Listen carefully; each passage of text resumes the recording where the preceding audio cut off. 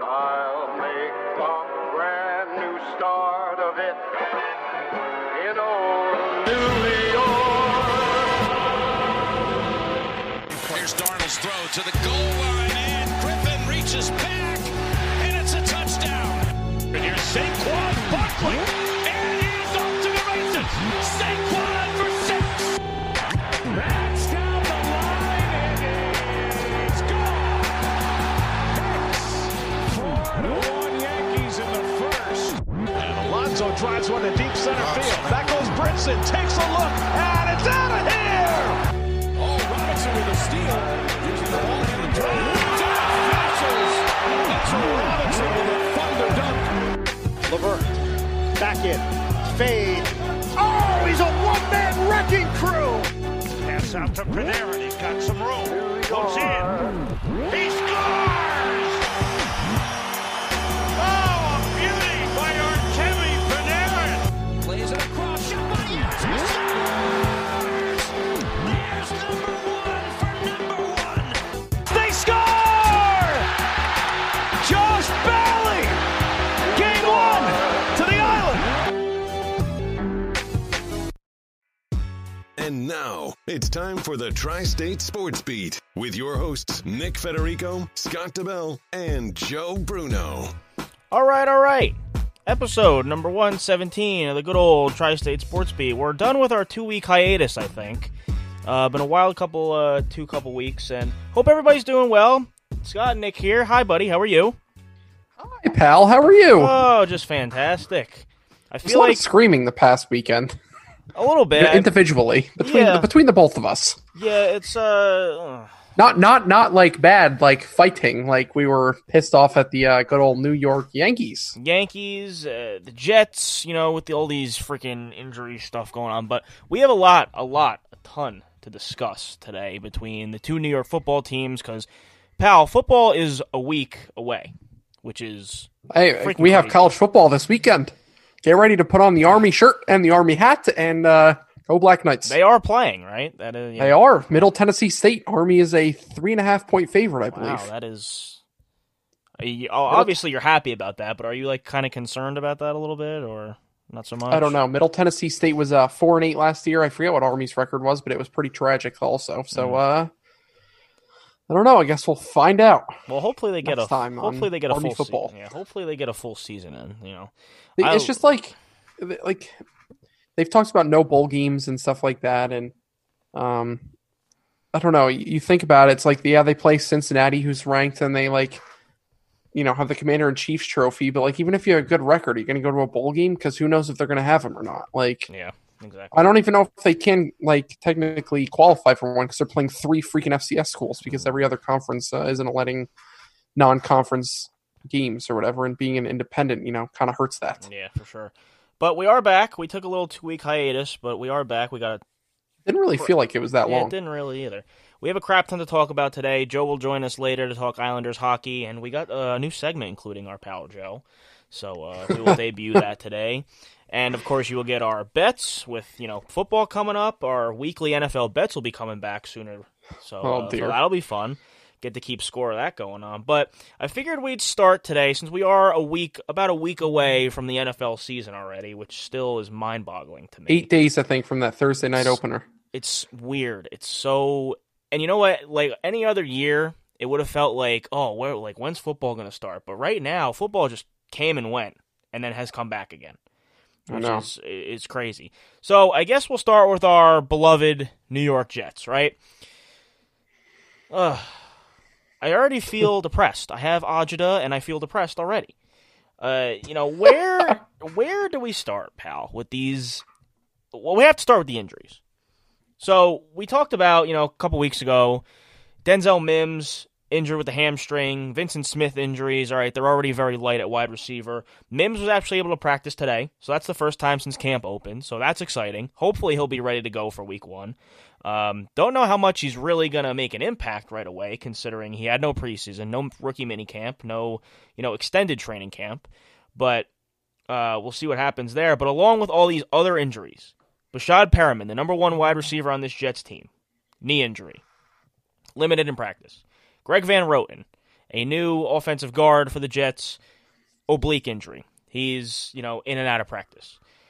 LaMichael Pirine, the rookie third or fourth round running back, an ankle. He was carted off at the MetLife Stadium practice the other day. Great. Love to see that. Only sprained ankle, though. Yeah. Only sprained ankle. So not much very better than serious. what I originally thought. Not very serious. So then Jamison Crowder with a leg injury. Yesterday, Herndon with a chest issue, but he was fine today, was able to practice. And then this one kind of hurt too. Marcus May with this calf injury, this lingering calf injury that's been going on for the past week or so. He was held out of the MetLife practice as well as today, I believe. Yeah.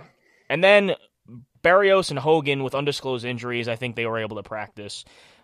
This next one, low key, is not very. Oh, no injuries were very good, but especially when you're the Jets and already don't have C.J. Mosley and you're counting on Avery Williamson to be back 100%. Patrick Onwuasor is out with a knee injury for 4 to 5 weeks, so he will miss the start. Well, of the season.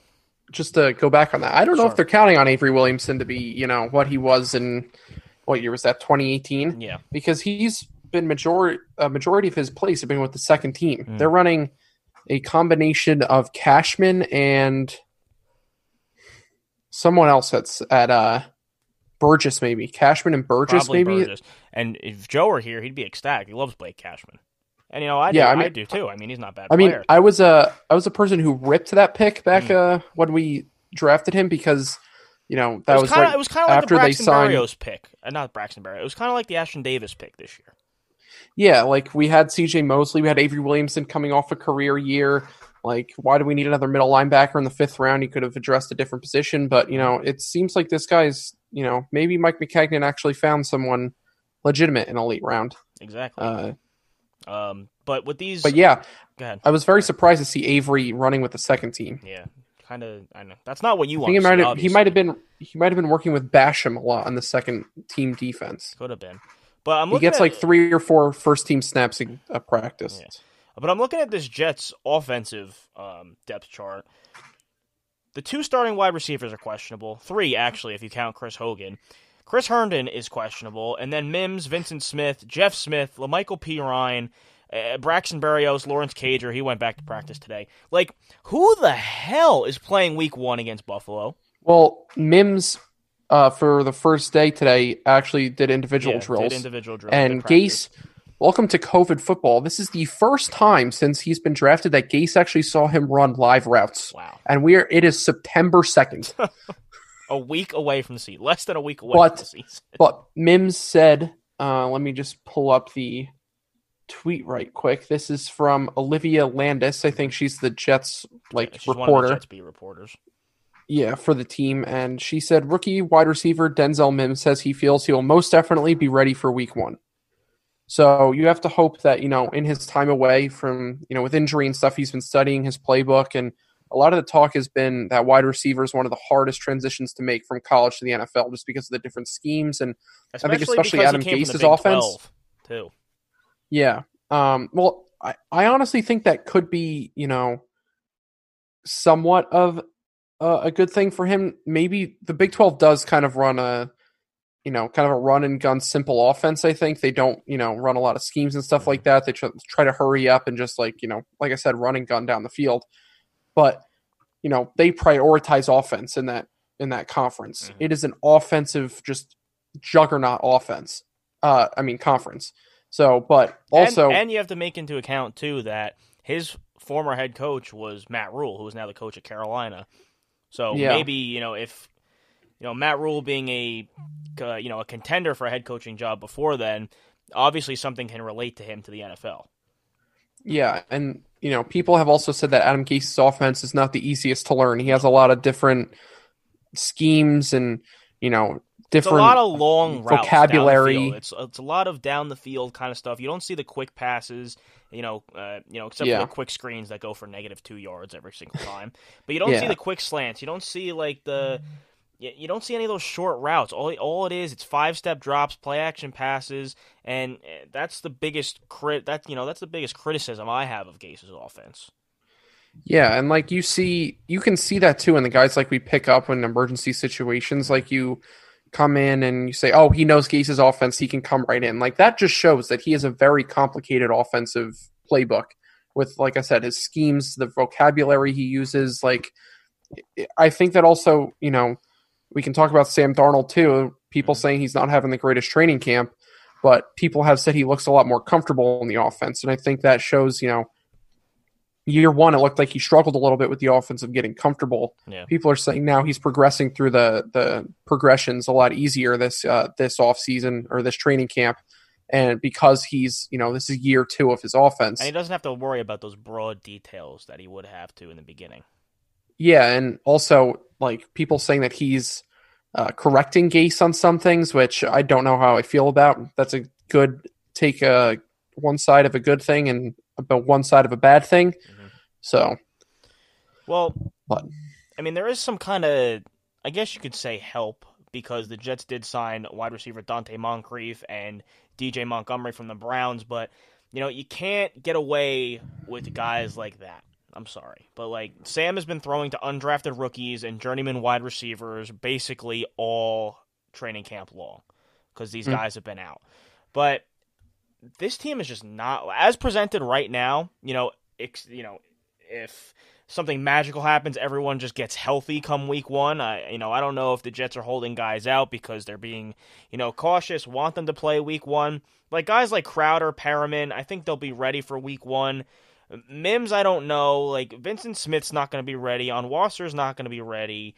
I think most of these guys we will be able to see week one, but, Pierre Desir is another one who's been about out the same amount of time as Denzel Mims.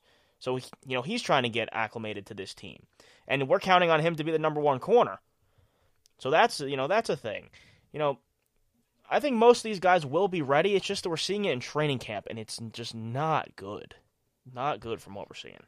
Yeah, I mean, you just have to hope that, this has been talked about too by a lot of, NFL insiders and, people that talk about this all day, every day, is you have to hope if you're not a very good football team that other teams are also struggling with getting through training camp and getting, ramped up. And which they are. Other teams are. Yeah. You have to hope that when the Jets come into, there's something happening in the Mets game behind you. People are rounding the bases round and round and round. Something just happened to Jake Marisnik, I think. He's crouching I think down I saw with his him. Hat off. Okay, so I can see Nick's TV in the background while we're recording this, and I saw him absolutely slam into the wall. So Rojas is coming out to check on him. Oh, good. But back to the Jets.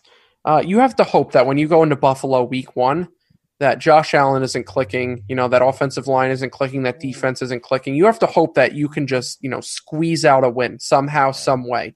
You have to show that, I don't put a lot of, value into the 6-2 finish last year. No, it's a brand new season, brand new group, but it's you beyond have a to show new that season. This is completely new circumstances. Last year seems like 2 years ago. You have to show that you can build on some sort of momentum here. Marisnik just went face first into the wall. Didn't catch the ball, by the way. But you have to hope that you can take some sort of momentum into the season because this first game is going to set the bar. Because if they come out and they suck in the first game, it's going to be a very, very long season. Especially because they have the second hardest schedule in the league behind the Patriots. Yeah, and they're playing Buffalo, a division rival. Luckily, there's going to be no fans, so there's, no Bills Mafia there. And, this is a game where I think we can split with the Bills this year, whether it's, they're a much better football team than we are, but I think this is a game where, this is going to land on Greg Williams. Greg Williams is going to have to keep the Bills offense out of the end zone. Yeah, for sure. And we're going to have to hope that, hopefully we can figure out the kicking situation. Oh, it's already been figured out. It's already horrible. been figured out. Yeah, well, it still sucks. It's awful. We thought we figured it out last year with Kyer Vedvik, and we went through 3 more kickers. But you have to hope that Adam Gase can somehow, maneuver. We have to score in those first 2 drives because his scripted plays are going to be fantastic. He's had 8 months to script these first 2 drives. Let's hope it's good, Adam. Let's hope it's good. We have to hope that some of these wide receivers get healthy.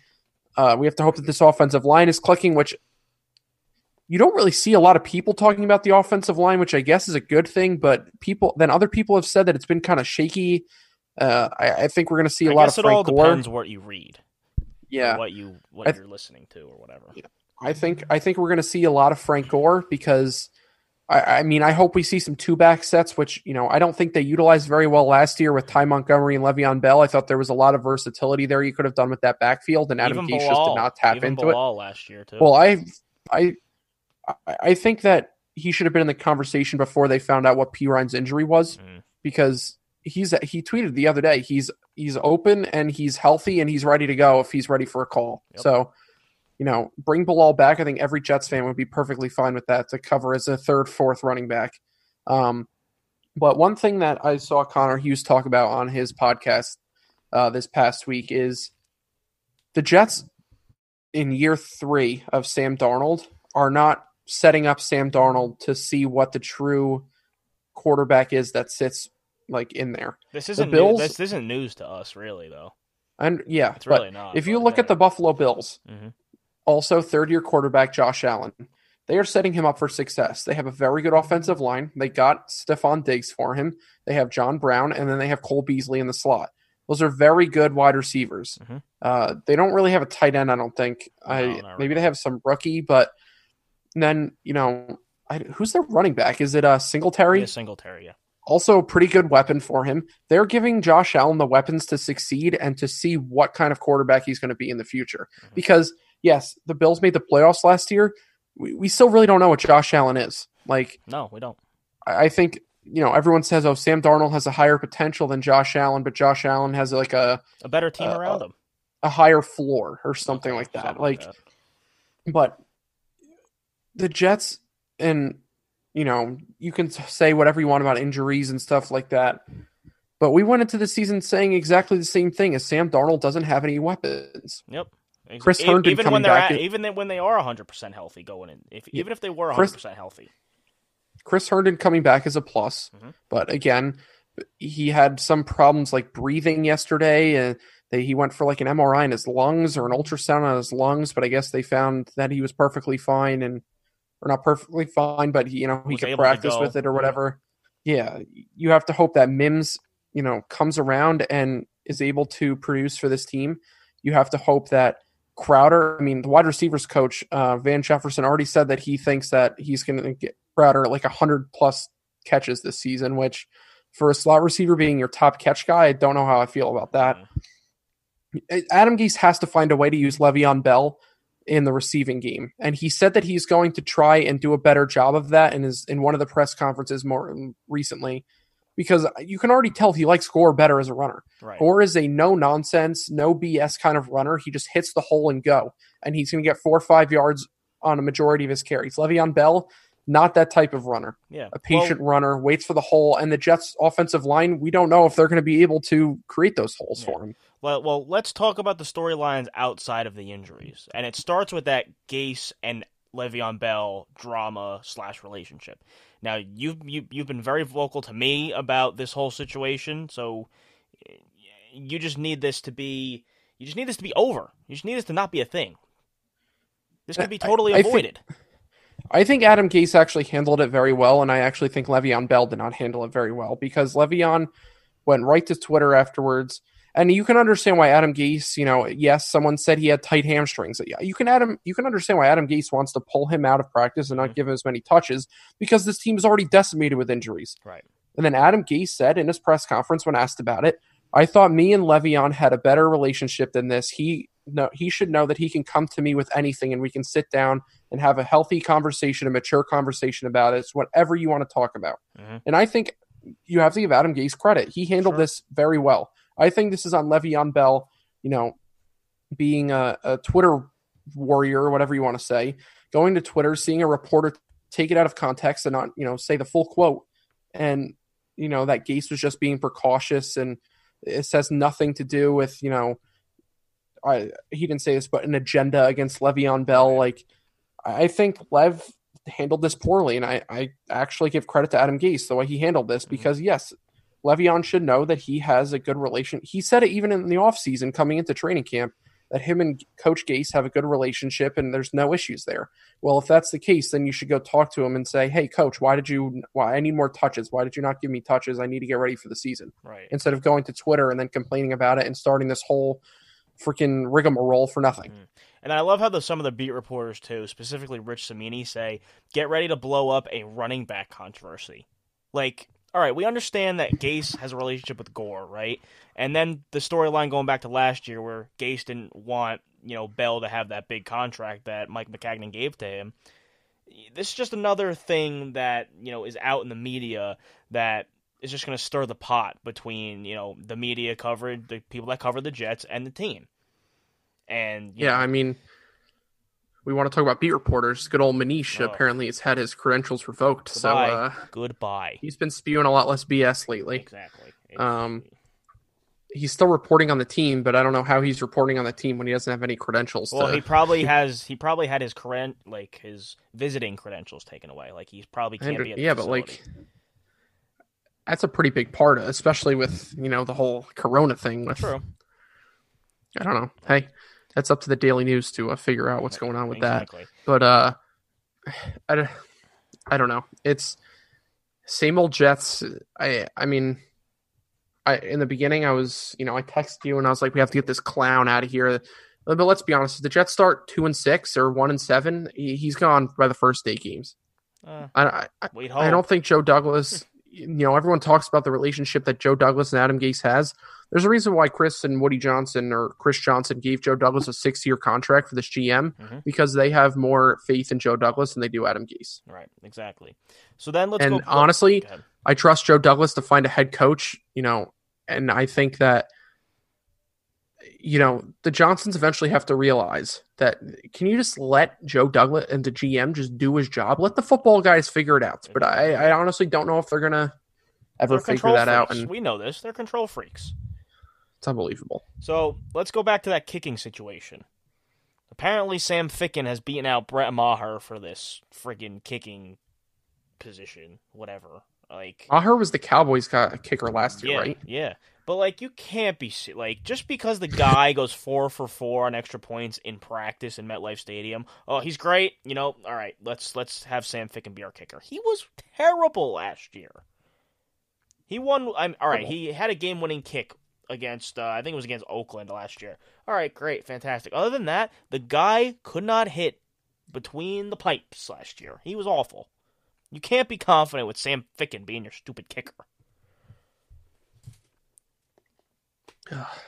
Maybe we addressed the punter situation, which I don't realize why we had to draft another punter with Lachlan Edwards. He's shown that he is a pretty good punter, and who's now a member of the Buffalo Bills. So of course, no, I think they released him. Oh, they did. Oh, yeah, unfortunate. They released their kicker and punter, so at the same time. So I don't know. I guess they were both backups or what, but. Hey, Brant Boyer said that Braden Mann has very soft hands and is very impressed with what he's seen so far. Wow. So he's going to be punting a lot this year. So Braden, keep that leg healthy. We're going to need you a lot this year, pal. Yeah, pretty much. But maybe next year, we can, we should have drafted who's Rodrigo. The guy? Yeah, Blankenship, Rodrigo Blankenship. Should have drafted him. Wouldn't have been dealing with this problem. But hopefully next year we'll draft the kicker. No more Sam frickin' Ficken and his schnoz. We can the schnoz, Joe's favorite. But then we talked a lot about negatives about this Jets training camp before the season starts. The only real positives here are that the Jets restructured Avery Williamson's contract to get, save some money and hopefully he's getting back into the swing of things slowly but surely. And then is Mekhi Becton. He stayed healthy, and he's made his presence felt at camp, just by being a large human, and his teammates love him, from what I've seen. So, that's a real positive thing for that. And then, this season, as a whole, we've talked about since the end of last year. This season is about Sam Darnold.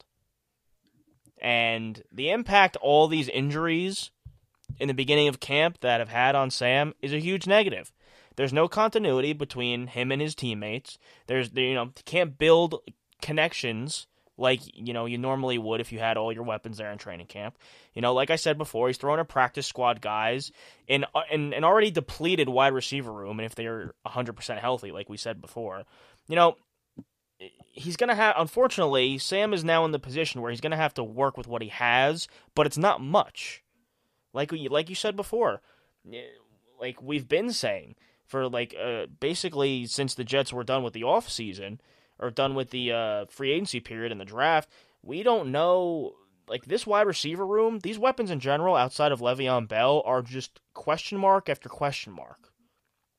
And, yes, it's going to be, some of it's going to be on Sam this year. I think you and I especially have been pretty lenient of Sam and given him a lot of benefit of the doubt. But he needs to step up too and take that next leap that we expect him to. We expect him to play 16 games, no more mono. God forbid, something happens to him. He's been injured. He's missed time in his first 2 seasons here. We expect him to take the step and play 16 games. But in a COVID world, who knows? Yeah. But, go ahead. Like I said before, if you want to compare our situation to the Buffalo Bills, I feel like it's a very good comparison. Both in the same division, both teams in the same division, both quarterbacks drafted in the same draft, and look at the 2 situations that the quarterbacks are in. Mm-hmm. The Bills have set up for them to find out what Josh Allen is right now, and set them up to be a playoff team. While we, I don't think this is a fault of Joe Douglas because he was, this is his first draft. He's doing his best, and he already tried to rebuild the O-line. Mm-hmm. He did what he could. He didn't get the top tier guys, but, he got some very good. He got right underneath the top tier guys like Greg Van Roten and Connor McGovern and George Font. And, you have to hope that Becton, performs to what, people have expectations towards. And, even looking at, we didn't talk about the fight, however many weeks ago, but you could offense and defense, I feel don't normally get along very well in training camp. But you can just see how much his Mekhi Becton's teammates likes him, just based on what Jordan Jenkins said about him. They're really good friends. They have the same agent. Every time Jenkins gets him with a move, Becton comes over and asks him what I could have done differently, or what did you see from me on that allowed you to get by me, stuff like that. I think that he's in a very good situation to succeed here because he has guys who are actually hopefully somewhat competent next to him, and it's the first time that we've actually addressed O-line in a draft since Brick and Mangold pretty much. Mm-hmm. That's it. Yeah, but and then we turn as we finish talking about the Jets, we'll move to the Giants in a second, but how the players play is a reflection of Adam Gase, of course. But with all these built-in excuses again, the injuries, the Jets aren't healthy, blah, blah, blah, naturally, Adam Gase will get a pass. That's just what, I'm not saying we're giving him a pass because, we're some of the harshest critics on Adam Gase. That's, it probably took a lot for you just to say that Adam Gase handled that Le'Veon Bell situation okay. Because we don't like to give him credit because we've seen what he does. But, naturally, if the Jets don't start the season healthy, Adam Gase is going to start making excuses and getting passes. Oh, we're not healthy. Oh, we couldn't execute the game plan because we don't have X, Y, and Z. No, I'm sorry. That cannot happen this year. There's no room for that. Okay? You're not starting the season healthy.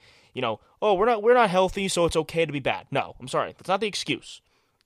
Now, it's one thing if the Jets are competitive and in close games and they lose just because they don't have the talent.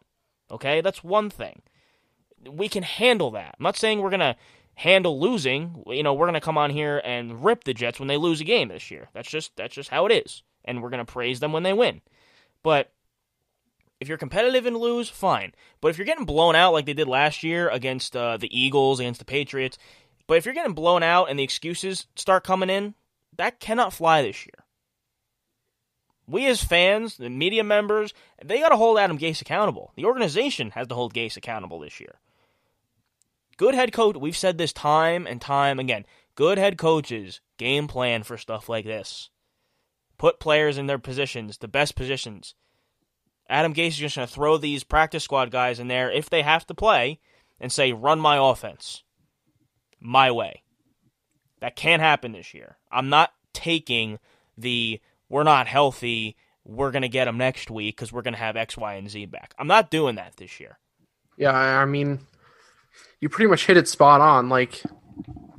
We can't use injuries as an excuse again because obviously, this is a stated thing about Adam Gase, but it's notorious for him that he has players get injured in practice, especially training camp, all the time. Yeah, and make This excuses. was a problem in Miami too, Mhm. and seems to not be willing to change his ways of how to run training camp and stuff like that. But this is a legitimate problem. Like, we've had 16, 17, 18 days of training camp, and like half our starters seem to be hurt. Like, and it's on both sides of the ball. I mean, it does seem like it's more offense driven It is. with the wide receivers and stuff like that. But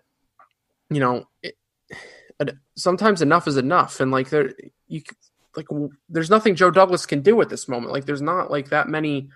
There's really no veteran free agents out there that are being cut as of right now. I mean, I don't think he was ever going for Logan Ryan because he was looking to be a safety and not a corner. Mhm. And, I don't think Jadeveon Clowney is anywhere near a Joe Douglas kind of guy. He's like a terrible locker room guy and plays when he wants to. Like, there's really not that much out there. What, do you want to go and sign Demaryius Thomas and bring him back? I mean, he had some success as a Jet, but is that going to really excite you? And if they're going to do that, they have to do it soon because he has to go through the whole COVID protocol and everything like that. Like, I don't know. We're just going to have to hope that we get healthy sooner rather than later. And, I agree. The excuses can't, be a thing because they're just setting this franchise back more. Yep. And they're hurting, Sam Darnold that much more as well. Pal, think about this. Probably in a week and a half from now, we'll be yelling and screaming, either joyful because the Jets are 1-0 or pissed and express that as they are 0-1. I mean, let's just hope that they're competitive and they don't blow a freaking 16-point lead again. Well, let's see. We'll see what happens. All right, let's move on to the New York Giants. They've battled a little bit of injury bugs as well. David Mayo tearing his meniscus, not ideal. He's a backup linebacker, but did serve some purpose last year for the Giants on defense. The big hit, though, was second-round rookie safety Xavier McKinney with his foot injury. Won't start the year. He could be back maybe by the Week 11 bye week. Big hit. Big hit. Huge blow, especially with a defense that doesn't have any talent on it already. Exactly. A big hit for the Giants. They look to be, McKinney looked to be a very promising partner next to Jabril Peppers. And now I hear that the Giants are looking to maybe move Peppers to safety. To corner. I don't know about that. Because, the DeAndre Baker situation, they're going to part ways with him, and I should be this week maybe. Yeah, I did see, I think it was SNY said it, that DeAndre Baker expects to be released this week. Yeah. So, and then linebacker Blake Martinez, a free agent acquisition from the Packers. He has a foot injury. I think he's more so taking it easy, and Joe Judge wants him to play week 1, obviously, so I think he'll be ready to go. And then Golden Tate is day-to-day with a hamstring. So not as serious injury-wise as the Jets are, but the McKinney thing, he's not going to be ready for 10 or so weeks. So yeah, that's a big hit. Because he just had surgery, I think, last week. Yeah, pretty much. And the Golden Tate thing, I guess it's crucial of Daniel Jones. It is crucial of Daniel Jones, very veteran presence at wide receiver. He's not fantastic. He's not the player he once was in Seattle, but solid player. He's probably their number 1 wide receiver next to Shepard and Slayton. But they need those guys to step up now. Shepard has to be healthy this year. Evan Ingram has to be healthy this year. And I think he already missed the MetLife scrimmage, Evan Ingram did. Great. Oh, he didn't play in it. Oh, my God. And then they need that second-year boost from Darius Slayton because if they expect him to be what they think he can be, he can turn into a number 1 wide receiver. But that's really it on the Giants' injury front. I want to talk about Joe Judge, really, because I think he's been the biggest storyline, outside of, the players. I really am enjoying the approach that Joe Judge is taking. We saw the videos yesterday of him sliding in the mud after footballs. I think that's fun. The Giants need to have, they're a very buttoned-up type franchise, one of the oldest franchises in the NFL. They need to have some fun once in a while, right? But the thing about Judge is that no-nonsense, disciplined guy. He's got players and coaches running laps when they do something wrong. I love this. Love it. Yeah. And he's not afraid to call out his players when they do something wrong. But it's so refreshing for the Giants to see this. McAdoo and Shermer didn't hold these guys accountable, didn't hold their players accountable, didn't hold their coaches accountable. That's why they are no longer here. And I kind of agree with this, but then I kind of don't. The thing is, Joe Judge is trying to be like Bill Belichick. Listen, there's nothing wrong with trying to be like the best head coach to ever step foot on a sideline. It's okay to take things that you've learned, and he's also learned under Nick Saban. So it's okay to take things that you learned from Belichick, from Saban, and promote that to your team. But the thing is with the Giants, they're a young team. They need to be put in check, And I like Joe Judge because he seems like an old school type of coach. Special teams guy. He seems like a John Harbaugh type when you think about it. Yeah. Not just because they were both special teams coordinators that turned head coaches, but Joe Judge comes from a very good coaching tree. Not just Belichick's coaching tree, not so good. Turned out, when you're talking about assistants turning head coaches. Saban's coaching tree, just coming from these two guys, Joe Judge obviously loves football. He knows football if you're coming from these two coaches, and these two coaches have such high praise of you. But now he's kind of showing why the Giants hired him. Because he's disciplined, but he also at the same time can have fun. The Giants haven't had a tough, hard-nosed head coach since Tom Coughlin. I honestly love what I'm seeing from Joe Judge. I'm not watching the Giants, intensely as, in training camp, but I'll tell you one thing. Joe Judge is going to have these guys ready to play week 1 against Dallas. Yeah. I don't see them winning the game, but No. Yeah, it's definitely true that he's going to have them ready to play. And, it's very good that he's showing that he can be his own guy, because a lot of, the talk around Joe Judge is that, is he just going to be a Belichick clone? Is he just going to try and, build the Giants as the Patriots and, literally just mold himself after Belichick, not speaking to the media, have a personality like a cardboard box? Like, he's showing that, he can take bits and pieces, like you said, of Saban, of Belichick, but he can also, be his own person. Like, you see him diving in the mud, and you'll never see Saban or Belichick do that. No. You won't even see Belichick freaking smile. No. Like, I think it's big for him to be his own person, his own, head coach, run his team his own way, because that's going to be the way that he gets guys to, really rally around. And I think the Giants have a really good head coach here that, is going to be able to build them back up into the New York Giants that, we've experienced for the past 10 years of, winning 2 Super Bowls and, being a successful team that makes the playoffs every year. Mm-hmm. Unfortunately. Unfortunately. I envy that. Of course, you have to. But, of course, the Giants season, like the Jets and Sam Darnold, it's all about second year of Daniel Jones. And I don't know why this isn't really being brought up so much, but, does Daniel Jones have enough weapons to really get it done? You know what I mean? Evan Ingram not so healthy. Darius Slayton being a second-year rookie. Golden Tate being older. Sterling Shepard is injury-prone. One of those guys go down, 2 of those guys go down, you're like, oh, they're kind of... And their offensive line is nothing to ride home about either. Andrew Thomas at left tackle. Nate Solder opted out for the season. They're going to be starting 2 rookies at the tackle position, so there's questions there, obviously. Andrew Thomas, from what we've seen as a prospect, is fantastic. There's a reason they took him so high. But then you look on the right side, it's Matt Pert, the rookie from UConn. And then the questions. Will Hernandez is good, but they got Pulley at center and Kevin Zeitler. On paper, it looks like a good offensive line. But, you lose one of those guys, you got to put in a Nick Gates, a Cameron Fleming. They're kind of screwed. Yeah, and the Giants have had offensive line depth issues the past couple of years.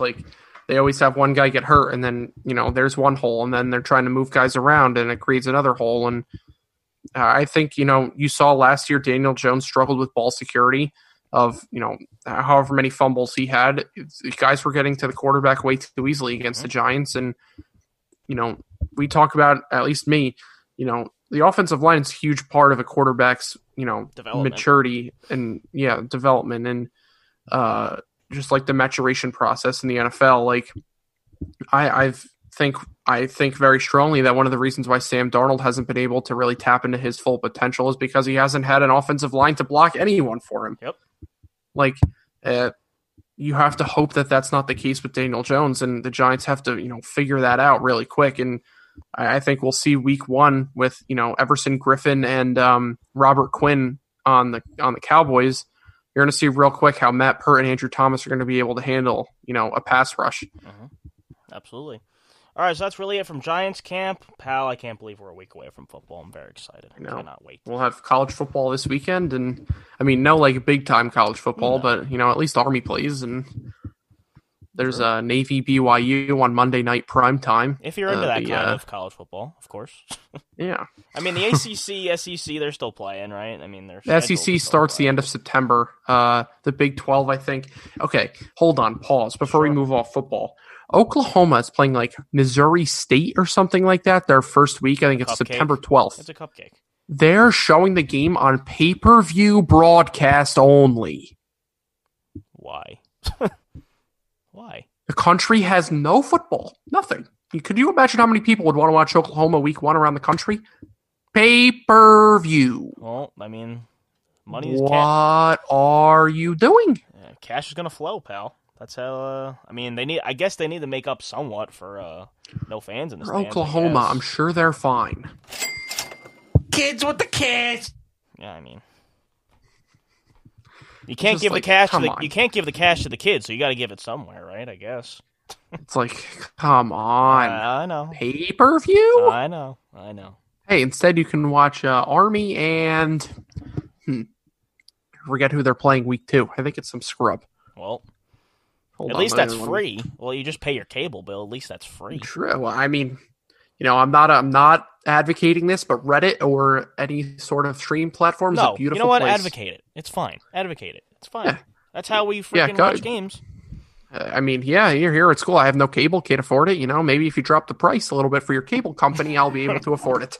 So now, because you charge too much, I'm watching it illegally. Thank you. At Optimum, at Cablevision. No, it's Comcast. Well, at Comcast, whatever. Xfinity. Oh, terrible. All right, so we've hit our first four. We've heard our. Oh, here we go. Go ahead. Sorry to cut you off. That's September 12th, Army plays Louisiana Monroe. Wow, what a barn burner! Is it? Is Army home? Yes, I'll take them all the way.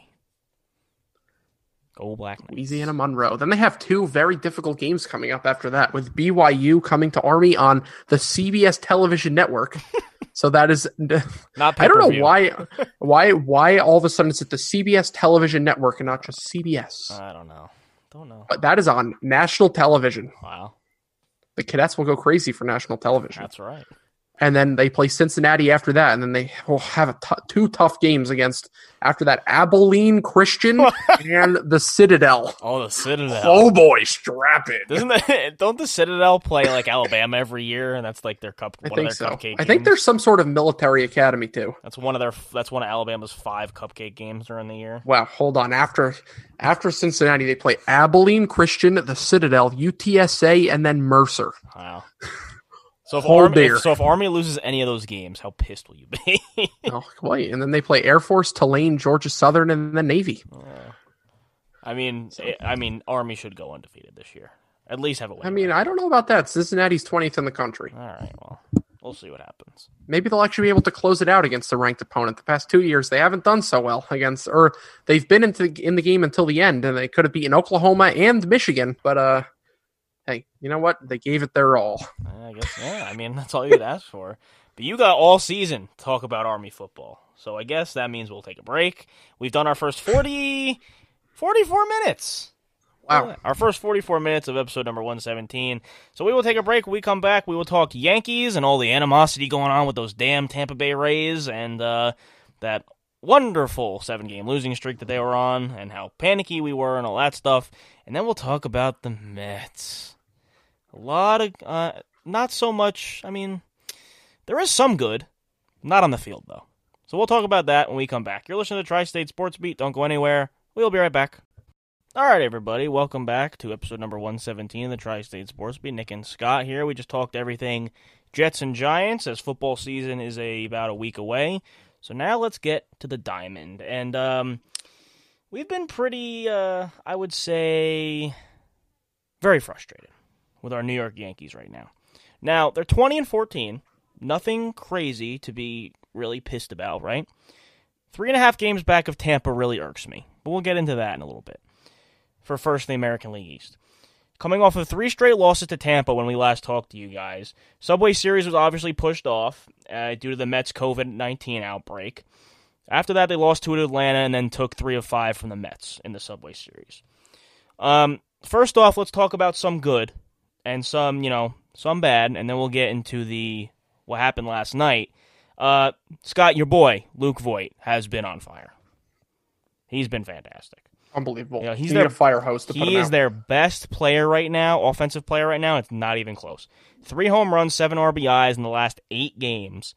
And when DJ LeMahieu was out, who was also raking, hit 2 home runs last night and hitting he's hitting over 400 right now.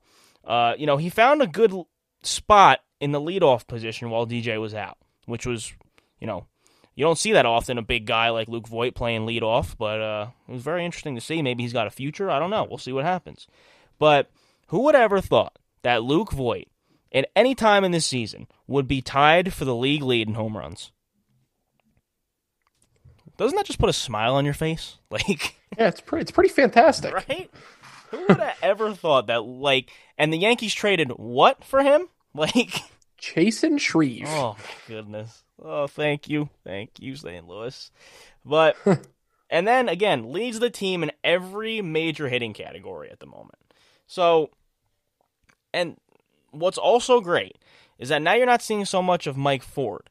So now Luke Voit is really just taking the opportunity and running with it. With all these injuries, the Yankees are counting on him to be that big bat. And he has produced. Because a certain other supposed big bat just doesn't want to show up this year, I guess. We'll get into him in a little bit. But the offense would be absolutely anemic without Luke Voit.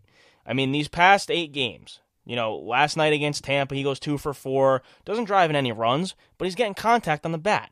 It's fantastic. He goes 2 singles, 1 for 4 the night before, drives in 2 runs, fell into an 0-for in the 5-2 win against the Mets, 2 RBIs in the slugfest, 8-7 game against the Mets. He's just been fantastic, and he's just a joy to watch. I could only, you're the biggest Luke Voit fan that I know, so I could only imagine whenever he puts, bat on ball and it lands in the grass, how you feel.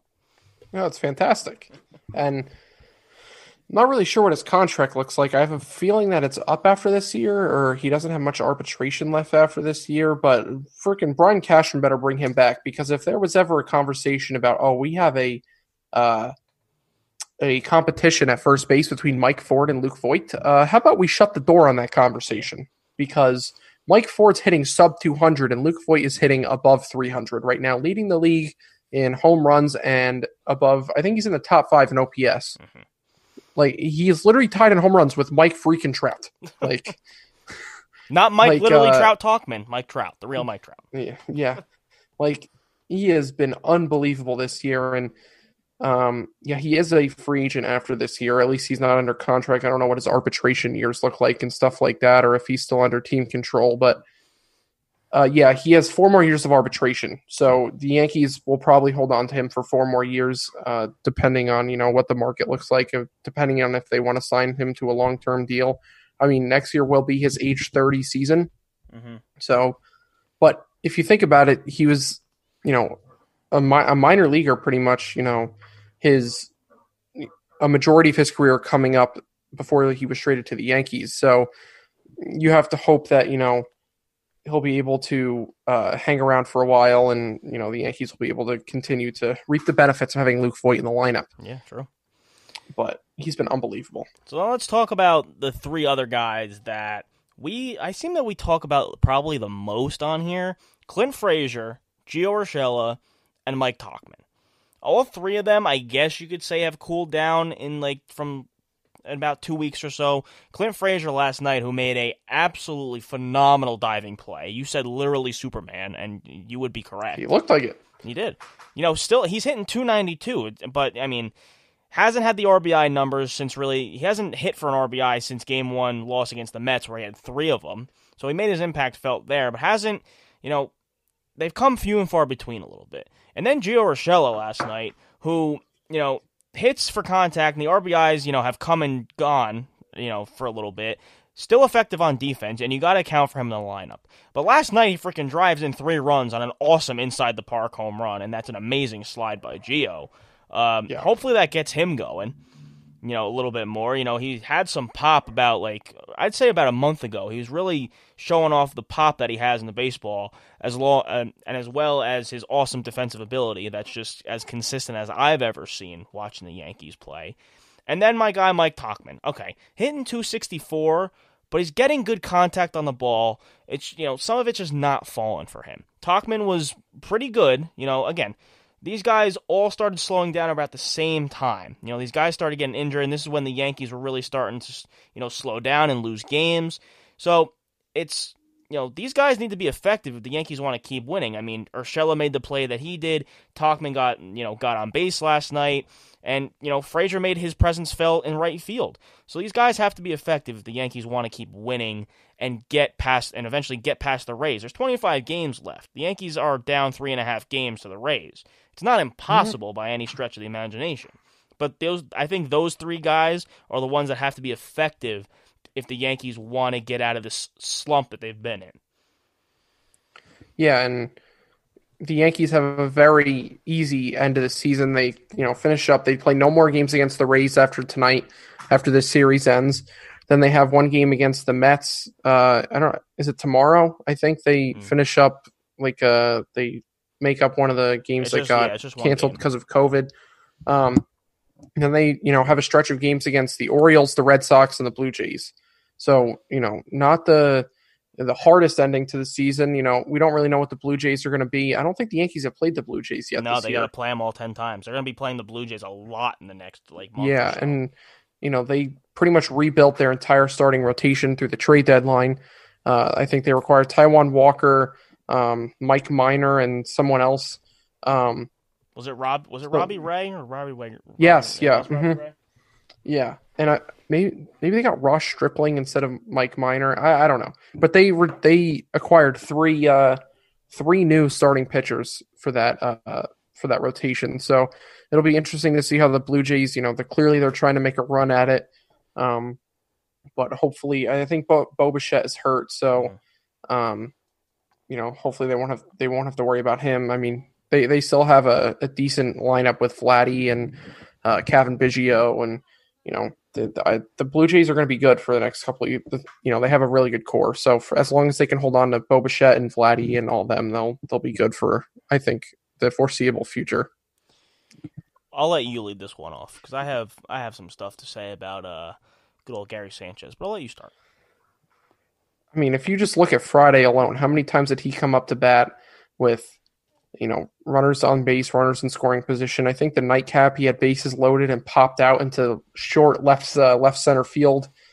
He could have had 5, 6, 7 RBIs if he could actually just hit the ball on Friday.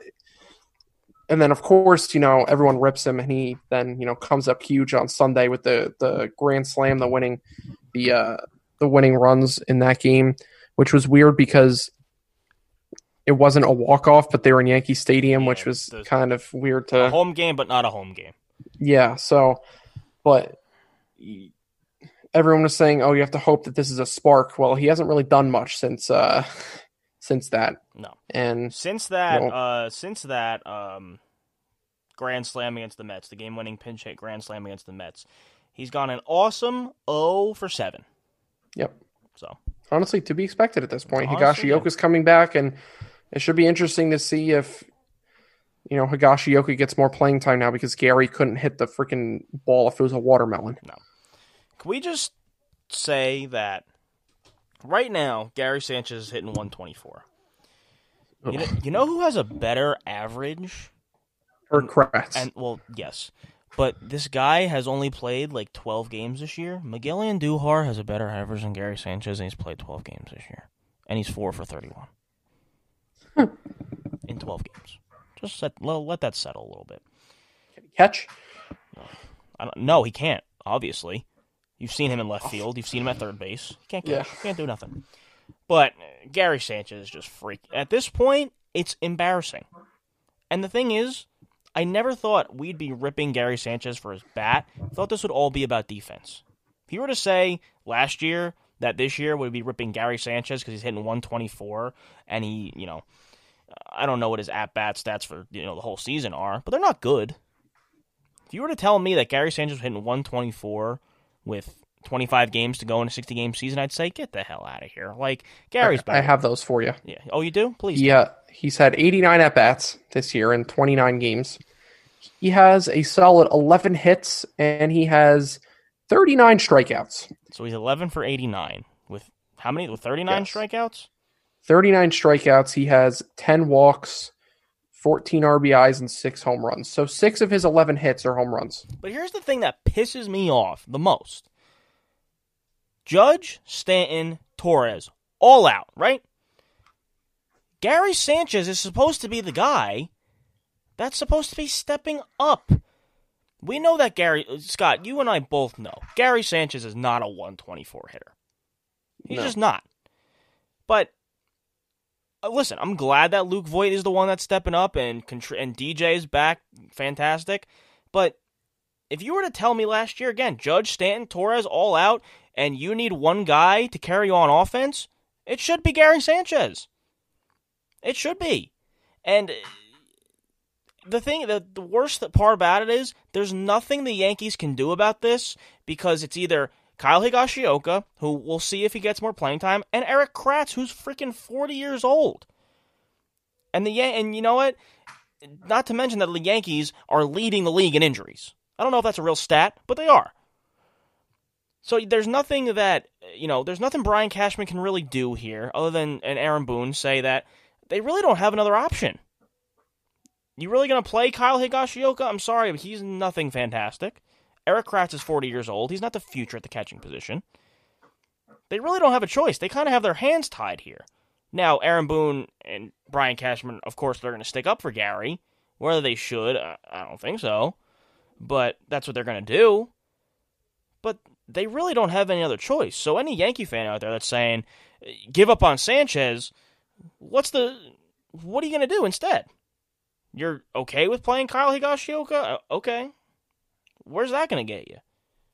He's going to hit 130 instead of 124? Where's the trade-off here? Higashioka's defense is better? Okay. Maybe. But the Yankees have their hands tied with Gary Sanchez at this point. So there's no even saying, get rid of him, do whatever you want. There's no point. And then you think, Gary Sanchez hits that grand slam, we'll call it a walk-off grand slam. It was a Yankee home game, but whatever. Just when you think, like, maybe, just maybe, Gary can turn it around, now he's 0 for 7. Now you're like, what now? But the point is, the Yankees don't have a choice with him, and I don't know. You pretty much hit it right on the head. Like, we always used to have Austin Romine behind Gary for, just to push him. And, Romine was a very, very good backup catcher. And, you can understand if he wanted to leave and go get, regular playing time with the Tigers. I mean, I don't even know. It's either starting. I haven't really. Yeah, I'm going to look it up and see. I'm not an avid follower of the Detroit Tigers. Yeah, but Romine is hitting .291 with 2 home runs, 14 RBIs, and 10 runs. We will take that in a heartbeat from, He has played in 22 games, batting .291. So, it's just, frustrating that, he has pretty much been an everyday starter for the Tigers. I don't know what their record is and how many games they've actually played as a team, but, it seems like he's playing every single day. And it's just unbelievable how bad Gary is. Like, who would have thought that he would have been this freaking horrible? No, exactly. Let's move to pitching. Whatever Yankee fan right now that is worrying about Garrett Cole, please stop. Please stop. Like, okay, Garrett Cole has shown that he's human. He's lost 2 of his last 3 starts, giving up 12 home runs, most in Major League Baseball. I understand there's concern here, and I'm not going to spend too much time talking about this. I understand there's concern, but we cannot overreact. He's fine. He's fine. The guy is human. Jacob deGrom has bad starts now and again. It's going to happen to Garrett Cole. That's all I'm going to say about that. I don't know if you want to say anything about it, but, any Yankee fan that's going to worry about Cole is just there's a track record of him like not being great like through the first couple starts of the season. I think last year he had a 3.6 ERA maybe until like May, which is equivalent of the same amount of starts I think that he's made so far. And then in the playoffs he had a 1.07 ERA and it was like completely shut down. And also I saw something the other day on Instagram. CC also had like a 3.8 something ERA in his first season or first however many starts equivalent to Garrett Cole, and Roger Clemens had a 4.2 ERA. Exactly. So it's a transition. It's a new team. A new league. Yeah. Well, no, he was in the American League last year. It's just, kind of concerning the fact that, in his press conference the other night, people asked, do you think he's tipping pitches? And he is like completely convinced he's not tipping pitches. And he like literally is very, I don't want to use the word dumbfounded, but, he's confused about the whole thing.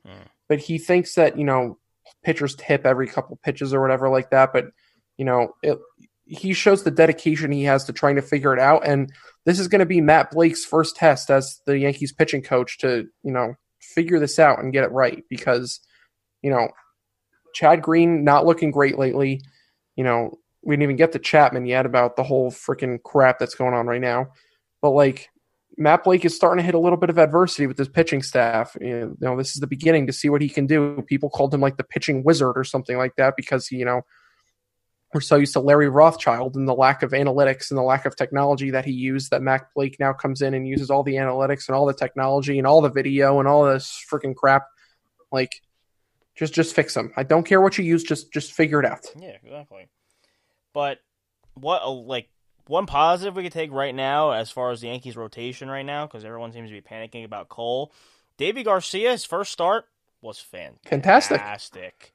6 innings, 4 hits, 1 run, 6 strikeouts against the Mets. Okay, it's against the Mets. They can't hit, small continents with runners in scoring position.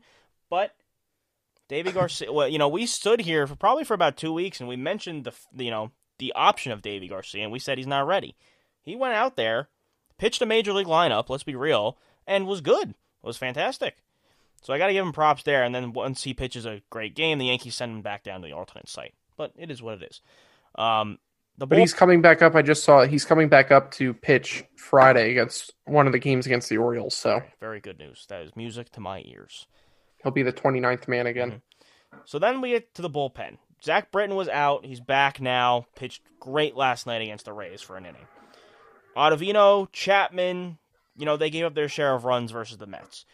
And then Chad Green, who's been, for the most part, all season long has been lights out. For the most part of the season, he's had a sub-1 ERA. But 2 of his last 3 outings, he gave up 2 runs against the Braves, and then the 3 runs in 1 inning of work against the Mets. We'll say getting Zach Britton back will help and go a long way. But, then, now we got to get on Aaron Boone before we get to the whole thing last night. I don't know about you, but he continues to freaking kill me. First off, I don't know why this really pissed me off so much. It was one of the doubleheader games. I think it was game 1 of one of the doubleheaders against the Mets. Gary Sanchez, right now, should not be even sniffing a top 4 spot in the lineup. Moron. Idiot. But here's the thing about Boone, right? He loves and cannot wait to get to his bullpen, right? Am I right in saying that? Yeah. Okay. But he never has anybody up ready to go in a right situation. Chad Green gives up 3 runs in less than an inning against the Mets, and you have no one warming up behind him? We talked about this before, too. We talked about this, off the air, too. What are you doing? You're losing the game now. Okay, Chad Green's your best reliever. You want to get him out of it. But you got nobody warming up? Nobody. Not Ottavino. Listen, if you even had Luis Avilan warming up, I'd be like, okay, he's got somebody warming up in the pen. Great. Nobody. Stupid ass. Oh. I can't. But the thing, and then the thing about Masahiro Tanaka. Thank the Lord, because I was going to come on here and destroy Aaron Boone if Masahiro Tanaka did not pitch more than 60 pitches. Now, the comments came out that his last start before this one that Tanaka was gassed after 60-plus pitches, all right? If he's really gassed, okay, take him out. But that's another problem on its own. Now, Tanaka didn't look gassed last night, which believes me to think that Boone was just trying to cover his own ass and give himself a reason for taking out Tanaka for no reason whatsoever. So Boone's just a stupid ass for taking him out for no reason. And then, like I said, so happy Tanaka threw 80-plus pitches last night. He screwed up. I think Kiermaier just hit a good ball last night. Low and away, curveball hung up a little bit. Kiermaier golfed at it and it went up going into the right field seats. Other than that, Tanaka was lights out last night. So, but Boone, I continue to scratch my head at Aaron Boone, and his true managing skills, I think, are really showing, or lack thereof skills, because the big stars are not in the lineup right now. Your thoughts on the wonderful manager of the New York Yankees? I mean, it's fair to say, he's had. I mean, you can't fault the job that he did last year. No, or the year before. You can't say anything about that because, the difference between last year and this year is the guys that are in there for the starters that are hurt aren't stepping up the way they did last year. Look at Brett Gardner. He's not playing the same as he did last year. You have Clint Frazier coming in who, did play a little bit last year but didn't see a lot of playing time. Gio, has been good but hasn't been, as good as he was last year, only hitting 250. I mean, if you look at this team, they have the 17th best batting average in the league. They're hitting 245. The leading batting average is Luke Voit with a 308 average. Then next is Gio Urshela. Well, so I don't understand. I don't know if DJ doesn't qualify, but he has a 4.0. I think it's just because I think it's over the past 10 games or so. Oh, well, on Yahoo Anyway. He's not on here, but obviously DJ has a 402 batting average. So, but if you look at that for guys that are, that's weird. Yahoo, you got to fix your crap here, Yahoo. I don't know. Yahoo has team leaders as Luke Voit number 1, Gio Urshela then at 250, and Aaron Hicks at 220. I don't know. Fix it, Yahoo. What are you doing? But 17th best batting average. You can thank Gary for probably bringing that down with his 124, and Gardner with his 169. Tyler Wade. Why do people love Tyler Wade? Can I ask a question? I have no idea. Why do people love Tyler Wade? Don't know. He's hitting 171. You like him just because he runs fast? Like that, Mike Ford hitting 182. It's not.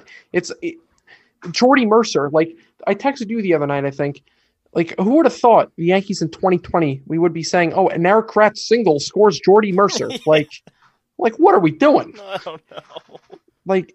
The injuries this year, honestly, you could argue have been worse than last year. Glaber, did he make one IL stint last year? Probably. DJ played an entire season last year. It's just out of control at this point. And I think, Aaron Boone is doing what he can with the lineup, but his mismanagement of the pitching staff has been, a glaring issue because Tanaka's pitched gems in the games he's pitched. I think he's had one bad game. And finally, thank you. We finally stretched him out to, somewhat respectable pitch count at 88 last night. Thank you. We finally, actually gave him a decent starter's haul of pitches. But, could we put him out for the 7th? Maybe Tanaka told him again that he was tired. I don't know. But I literally infuriated me on Friday when Chad Green gave up freaking the home run to Pete, then a home run to Don Smith, and then to freaking Jake Marisnik. No one's in the bullpen. Nope. No one's in the bullpen. Chad Green at that point gave up 4 home runs to the last 10 batters that he faced. But we don't have anyone ready and waiting just in case, he implodes again. Stop being a clown. Come on. What are we doing? I don't know. That's the question I'm asking you. Like I said, I think that the true mantra of Aaron Boone right now and his true quote-unquote managing skills are showing because stars are not in the lineup. Stanton, Torres, Judge not in the lineup to protect them. because when he makes mistakes, they get bailed out by Judge hitting a 2-run home run or, Glaber hitting a big hit in a big spot. That's how you bail your manager out. If your manager's not great, it's how you bail him out. Yeah. But now no excuses. Still no excuse for Aaron Boone. If you did it last year, probably the only difference is Gary's just playing so bad that, that's a huge part of the difference between last year and this year.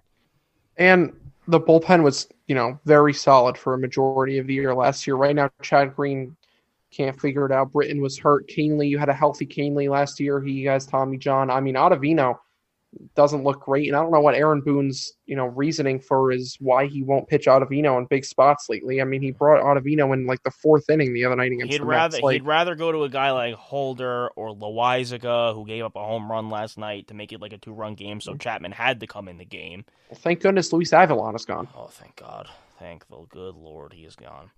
So let's talk about last night now to finish out the Yankee talk. Suspensions came down as we were trying to figure out our technical difficulties here. But before we talk about that, first off, I'll try to play a little bit, down the middle here. But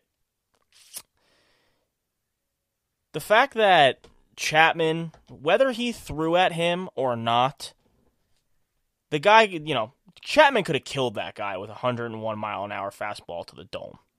That guy could have been killed. Like, that's something you don't really joke with. But if it was intentional or not, it was dangerous. I don't really think it was intentional. Chapman's been disciplined for this kind of thing before, so it's kind of hard to tell whether it was intentional or not. These teams both hate each other. I love it. I hate the Rays. But the thing with Kevin Cash last night after the game, and Chapman, doesn't hit.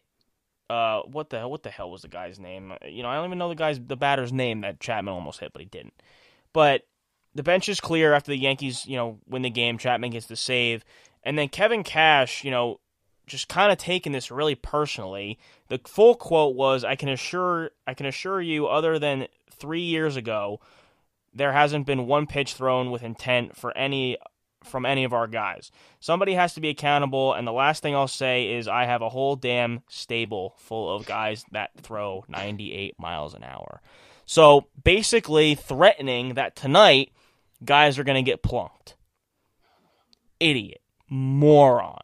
He's a freaking clown. He is. He absolutely is. I don't why say that? You're fueling the fire. And then you have guys like DJ saying, I guess we're getting ready to get plunked, so we're going to come to play. Guarantee you, if they hit one on, one of our players gets hits on the wrist, done for the year. 100%. 100%.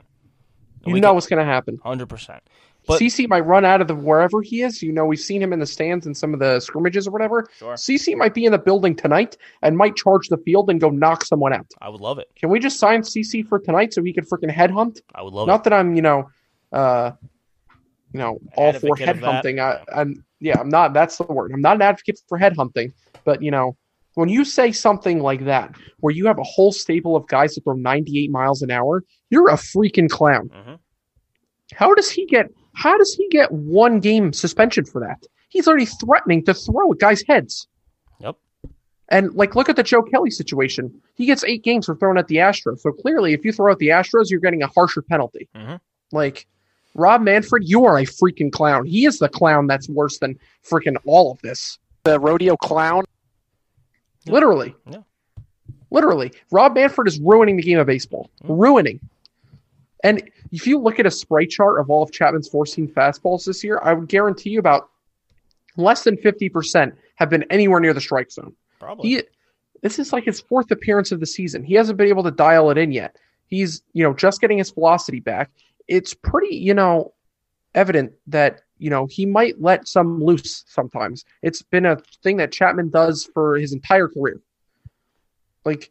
Just because it's the Rays, I guarantee if it was like the Orioles, it'd be all hunky-dory. Yeah, it'd be fine. But just because it's the Rays and the history, and, let's be honest here, Rays-Yankees might be a bigger rivalry than Yankees-Red Sox right now. Right now, yes. Absolutely. Well, the Red Sox aren't competitive. Yeah, you could even see it the past couple seasons.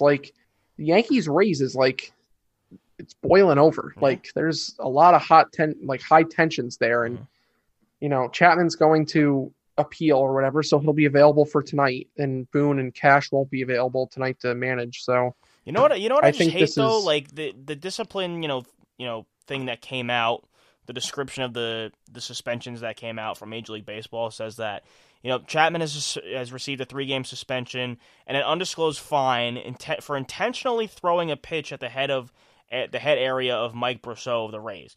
Like, how do you know that for intentional? sure? Exactly. How do you know that for sure? I mean, the only thing, like, he did stare down the guy when he struck him out He does at that the all end the of the time. game. He does that all the time. Which if there was no benches clearing brawl here, or not a brawl, but benches clearing after the game ended, as Frank Sinatra's playing New York, that's freaking going at it. But, like, I really don't think there's that much discipline here if, the benches didn't clear. But I think that Major League Baseball just wanted to get out in front of it because they knew that there could have been some, real deep crap that happened tonight if, they didn't lay down the law. Yeah. Imagine if these two teams play a playoff series against each other. I love it. I know the Yankees are 2-7 against the Rays this year. Yeah, I don't know if I'd love that. But, I mean, the ambiance would be nice. It would be something. Yeah, the storylines would be nice. I don't know if the Yankees would win. The hype would be there, though. Hopefully they'd be all healthy by then. As much as we don't like Kevin Cash, we have to give him a lot of credit for the way that he's managed. Very good manager. Very good manager. Very good manager. The Rays have like a $40 million payroll. They freaking Stanton and whoever else Cole. you want to. Stanton and Cole combined are more than way that. more than It's unbelievable what he gets out of his players and how he manages the team and stuff like that. So But you have to give him credit, but he's a freaking clown. Yeah, he is. But he does deserve that 1-game suspension. Here's the thing I don't He deserves understand. more than that. He already threatened to throw at guys. Exactly. Here's the one thing I don't understand. Why is Aaron Boone suspended a game? Because Why? because MLB always assumes that it comes from the manager in that sort of sense. Like Dusty Baker or Dave Roberts got suspended for the Joe Kelly thing too, and I'm pretty sure Dusty Baker got suspended because his team was involved in it too. The managers just always get swept That in. is a stupid thing. Yeah, just do not. Stupid. But Game 3 tonight should be very interesting. Oh yeah. Very interesting. They should move I this hope game to DJ takes ESPN. another leadoff homer deep. Oh, that would be nice. They are facing Charlie Morton though. He's coming off the IL, so.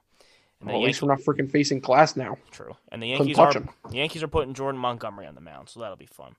All right. He pitched very well So- against the Mets, so As this team is now up 3-2 in the top of the fifth with good old Todd Frazier at the plate. why the heck did they bring him back? Well, we'll talk about it in a minute. Well, you know why? Brody Van Wiggity. Brody That's guy. why. Brody Van Wiggity. But the Mets right now are makes me sick. It really makes me want to throw up. 15-21, a glorious 6.5 games back for Atlanta for the National League East crown. Scott, this team is not making the playoffs. I've now come to that conclusion that they're just not making the playoffs. They lost 3 of 4 to the Marlins and then 3 of 5 to the Yankees and are on a wonderful 5-game losing streak right now with that loss to the Orioles last night. And Asher Wojciechowski was pitching pretty well last night. But before we get to this drama with the rotation and Brody Van Wagenen and Stevie Cohen, we always start with offense. Again, the Mets are 4th in batting average and last with runners in scoring position. How does that happen? How? I really don't know. It's a freaking miracle. I don't understand. But you know what? I have to say when I'm wrong sometimes, right? We all do. Robinson Cano has been freaking electric. He's been fantastic. He's hitting 380. I think, pretty sure that's one of the higher averages in baseball right now. I don't know. It's definitely not the highest because DJ's hitting 400, but he's gotten a hit in his last 6 of his last 7 games. 9 for 24, 3 home runs, 4 RBIs in the last 7. Robinson Cano right now is pretty, good for a base hit pretty much every game right now. 1 or 2 base hits a game right now he's pretty much good for. And good defensively, showing a lot of pop off the bat for being an old guy, pretty much, because, we were saying at the beginning of the year, Cano's not going to have anything to, come to the Mets, and he's not going to produce anything, and he's just going to be another guy on the team. But Cano, last night against Baltimore, 2 for 4 with a home run, drove in a run, 2 for 4 the night before, 1 for 3 after that, 2 for 4. 6 of his last 7 games, he's at least gotten a hit. It's fantastic. I love it. Yeah, he's been very, very good. And, he showed last night that Oriole Park at Camden Yards is a real hitter's ballpark, because he's played there a lot, and I think he's got an outrageous batting average at Oriole Park, I think. Yeah, and he's been the only guy that has been consistent this year, and they really felt the brunt of his IL stint because they needed a guy to step up, and Andres Gimenez kind of did that, but he's the only guy that seems to have any sense of a clutch gene in him, because he's the only guy who can get meaningful hits, and I don't know. They need to figure it out fast, and they're 3.5 games out of the last wild card spot too. So, there still is a chance, but I'm just not seeing it. I'm just not seeing it. Even with the extra spot in the playoffs, it's the rotation, which we'll get to, is just the biggest problem.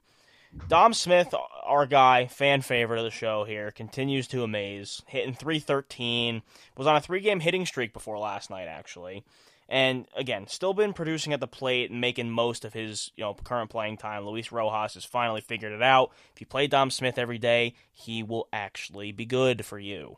Fantastic. But what a phenomenon. Yeah, exactly. But then, the continued thing with this Mets season, especially on offense, is Pete Alonso. 208 he's hitting right now, which is the lowest out of the guys that pretty much play every day. 3 hits in his last 7 games with 3 RBIs. This is like a Gary Sanchez situation. Just when you think that he's going to turn a corner, and a couple nights ago, the 8-7 game against the Yankees, he goes for 2 RBIs, he goes 2 for 4, and then 0 for 3, 1 for 3, 1 for 3. Yeah, just when you think Pete's going to start turning a corner, he goes 0 for and then makes bad contact on the ball. It's not like he's striking out a lot in these last 8 games, but he's just not getting good contact. I don't know. I really don't know what's going on with him. Yeah, I don't know. He's one of the guys that they have to figure out. And McNeil too. He's been fine. Yeah. He's been fine as of late, but he's hitting .289. He's hitting for average, but he's got 1 RBI in his last 10 games. Now that says a lot about the Mets because they're, again, last in runners in scoring position, but he's still looking for his first home run of the season. Jeff McNeil is. But me personally, I'm convinced he's playing hurt. I'm convinced that dive into the wall that he took a couple weeks ago, he's playing hurt. I completely agree. He just doesn't look normal. No, he doesn't. And the biggest thing for the Mets on offense before we get to the rotation is that the guys that we expect to perform, McNeil, Alonso, Conforto's been hitting pretty good lately. He just hit a 2-run home run today. But you expect a little more from him. But, again, the Mets are getting things out of Cano. Jimenez hit his first home run last night, which was Gary Cohen completely called it, and it was freaking awesome. Jimenez is showing that he can maybe be a star. Dom Smith continues to, amaze the Mets. But Alonso, McNeil, even Conforto, it's just not good right now. They need Alonso. They need McNeil to be, if these guys start hitting, the Mets are in the playoffs. I think it's that simple. Besides the bullpen, if the Mets can start getting some runs on the board out of these 2 guys, they're making a run. So now let's get to the rotation in the bullpen. And I read this before we came on. The positive was that David Peterson is back, right? He pitched 4 innings, 4 hits, 3 runs against the Yankees. He got a no decision, but he was good. The Mets need him. He's in the bullpen now. Well, they said that that's not a final, but why is it even a thought? Why is it even a thought? That's my question. I don't really know. I kind of forgot that he came back against the Yankees. What was that, Sunday? Yeah, he's probably been your second or third best starter all year. and then you're going to put him to the bullpen. You know what the smart idea would be? Keep Seth Lugo in the bullpen. Oh my God. Decision, Brody. Bro, whoever's making the damn decisions. But, okay, Peterson was good. Waka comes back. He was brutal against the Yankees, and the Mets somehow won that game 6-4. Gave up the 4 runs with his awesome 7.41 ERA. But now Seth Lugo in this freaking rotation. This pisses me off more than anything. This is a terrible idea from the start. It's been... Oh, I can't even... This was a conversation in the beginning of the season. And we were like, no. This cannot, no. Just no. But this guy is only going to give you 3 to 4 innings per start. Because, you know why? Because he's got 0 time to develop over as a starting pitcher over the course of this year. 0 time. You have 25 games left. He's going to make how many starts in 25 more games? He's not going to have time to start being that 7-inning, 6-7 inning, starting pitcher. I don't understand what the Mets are thinking with this. Even putting Gesellman in. Okay, he was a former starter. That doesn't mean he could pitch 5-6 innings right off the bat after being in the bullpen for 3 years. What are you thinking? And the thing about Lugo is that he's the only asset to a horrible bullpen that needs a closer.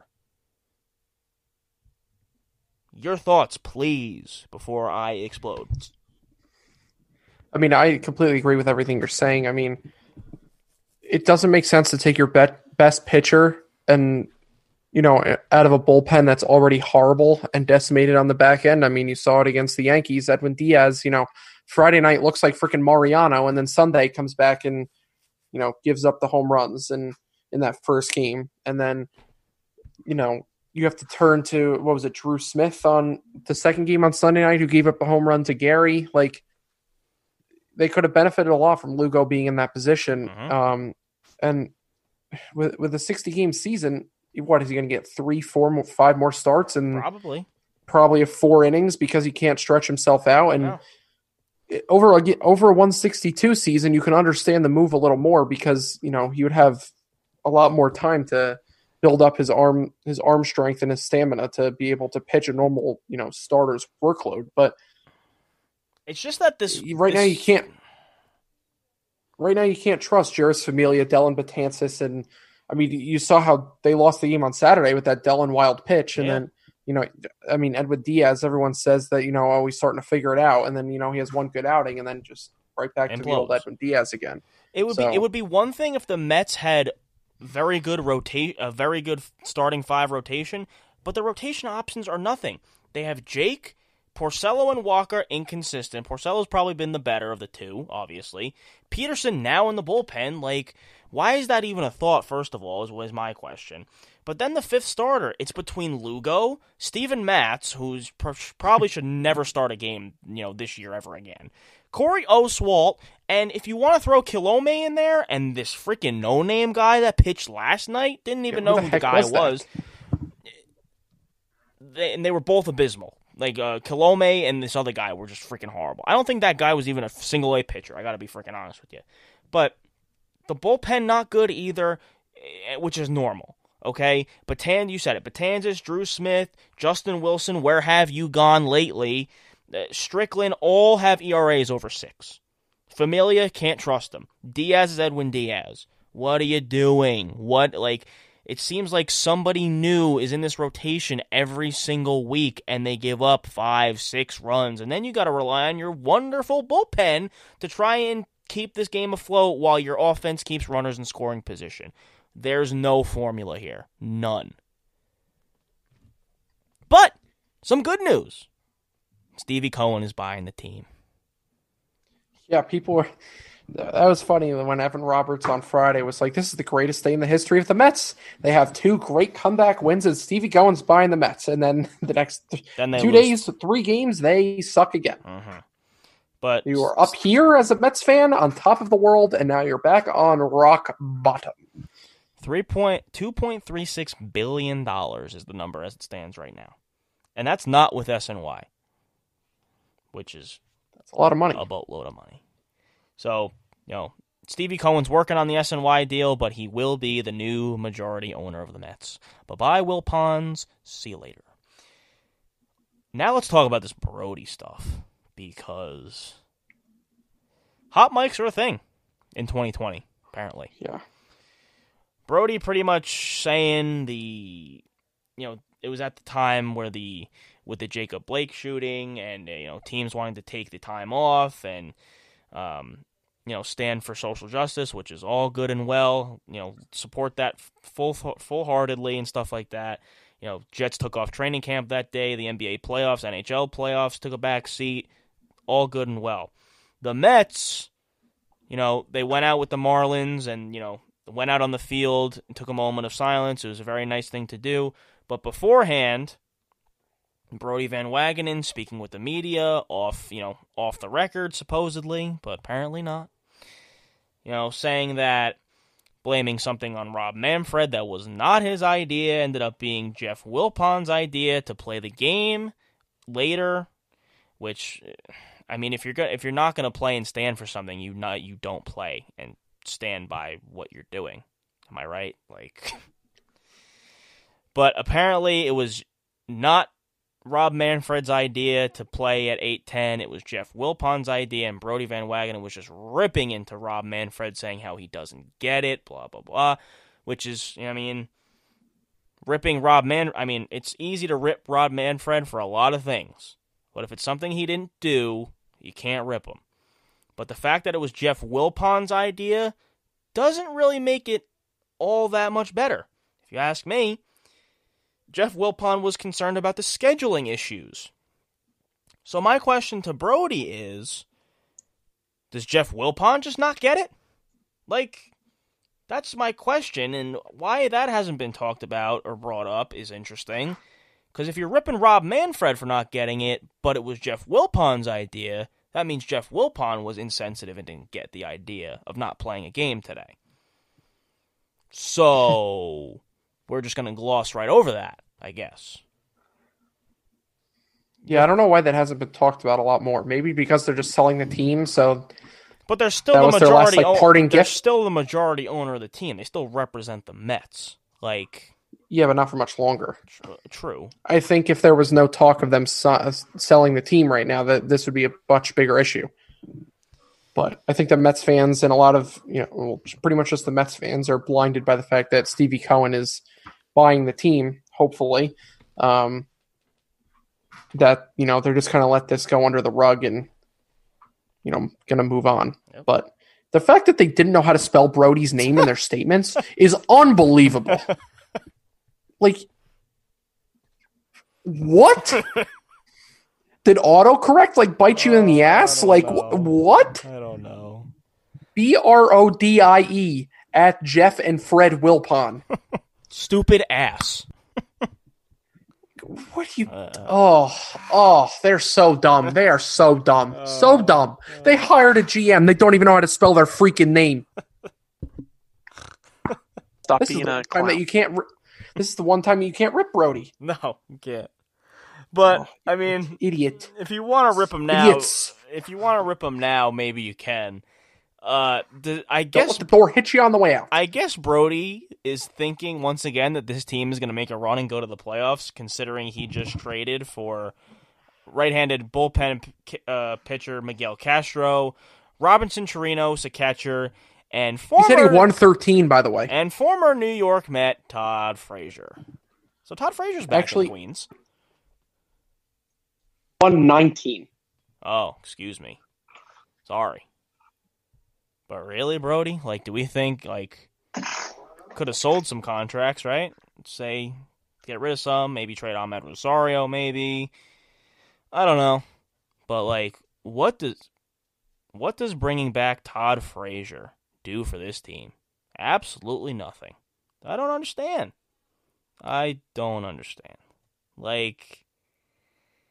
They got J.D. Davis playing,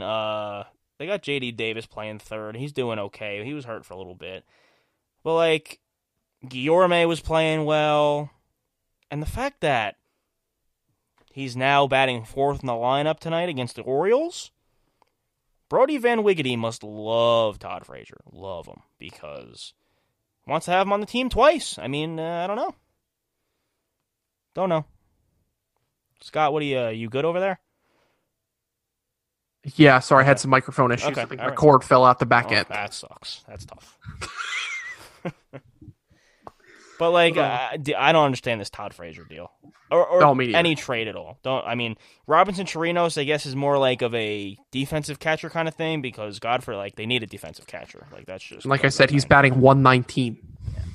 And then if they think this Miguel Castro guy is going to really bolster their bullpen, you got another thing coming. What did they give up for them? Players to be named later, which I think one of them was their 12th overall prospect. So Brody's just selling the farm for magic beans. Why? I don't know. That's a great question. I mean, think unless their farm system is just that bad, their 12th overall prospect is like out of the top 20 for every other organization. I mean, we'll see what Jared Kelenic becomes. That'll be something. Yeah. The only real good thing you can look forward to if you're a Mets fan is that Stevie Cohen is buying this team, and hopefully Brody Van Wiggity and probably Luis Rojas, unfortunately, are going to be out. I mean, Luis Rojas has been showing as of late that he's not a fantastic manager, but again, a rookie manager came in weird circumstances because Carlos Beltran was fired under strange circumstances as well. This being a 60-game COVID season, I don't know if you can really justify how good or bad Luis Rojas is as a manager, but Brody Van Wiggity should be gone. Like, that's just, we've seen what he's done. Brody Van Wiggity. Because he's wiggity whack. That's why. Oh, dear. This is what happens when you hire an agent to become a general manager at the New York Knicks, who have the number 8 overall pick in the wonderful NBA draft. Because I didn't get to talk about that, so they're not going to get anybody. But No, this draft sucks. Cole Anthony, here we come. All right, that's great. Hey, but the Mets have the deepest rotation in baseball. Oh, yeah. Come and get us. Am I right? Ugh. Come and get us. Have to let that statement live in infamy. All right, so that'll do it for baseball. Yankees and Mets are, 25 games left to go in the season until Can't believe it. playoff baseball. It's definitely something. But we will take another break. When we come back, Joe will join us, and we will talk some Islanders hockey as they are looking to advance to the Eastern Conference Finals for the first time in like 25 years. So that'll be something. And then we got some new segments for you guys. So we will do all that when we come back. You're listening to the Tri-State Sports Beat. Don't go anywhere. We'll be right back. All right, everybody. Welcome back to the Tri-State Sports Beat. And look who has finally decided to join us. Ranger Joe. Hi, pal. How you doing? I like that song. Oh, you'll hear it again soon. Pal, what's your take on this Islanders series, especially after last night? I'm in love with this series right now, actually, because it's obviously it's two local teams, but these teams have a lot of history with each other, especially with the amount of Stanley Cups that the Islanders have won in the past, how the Flyers have basically been known for being rough and tumble type of hockey team. But every chance the Islanders get, they're giving it right back to them. So I think it's really an exciting series. I don't doubt that the Flyers take Game 6 and force it to a Game 7 because both teams are neck and neck. You see everything basically up until that first game, Game 1, was 1, maybe 2 goals. I think there was 1 2-goal game in there. But, I mean, going to overtime in this last game just kind of put an exclamation mark on the series.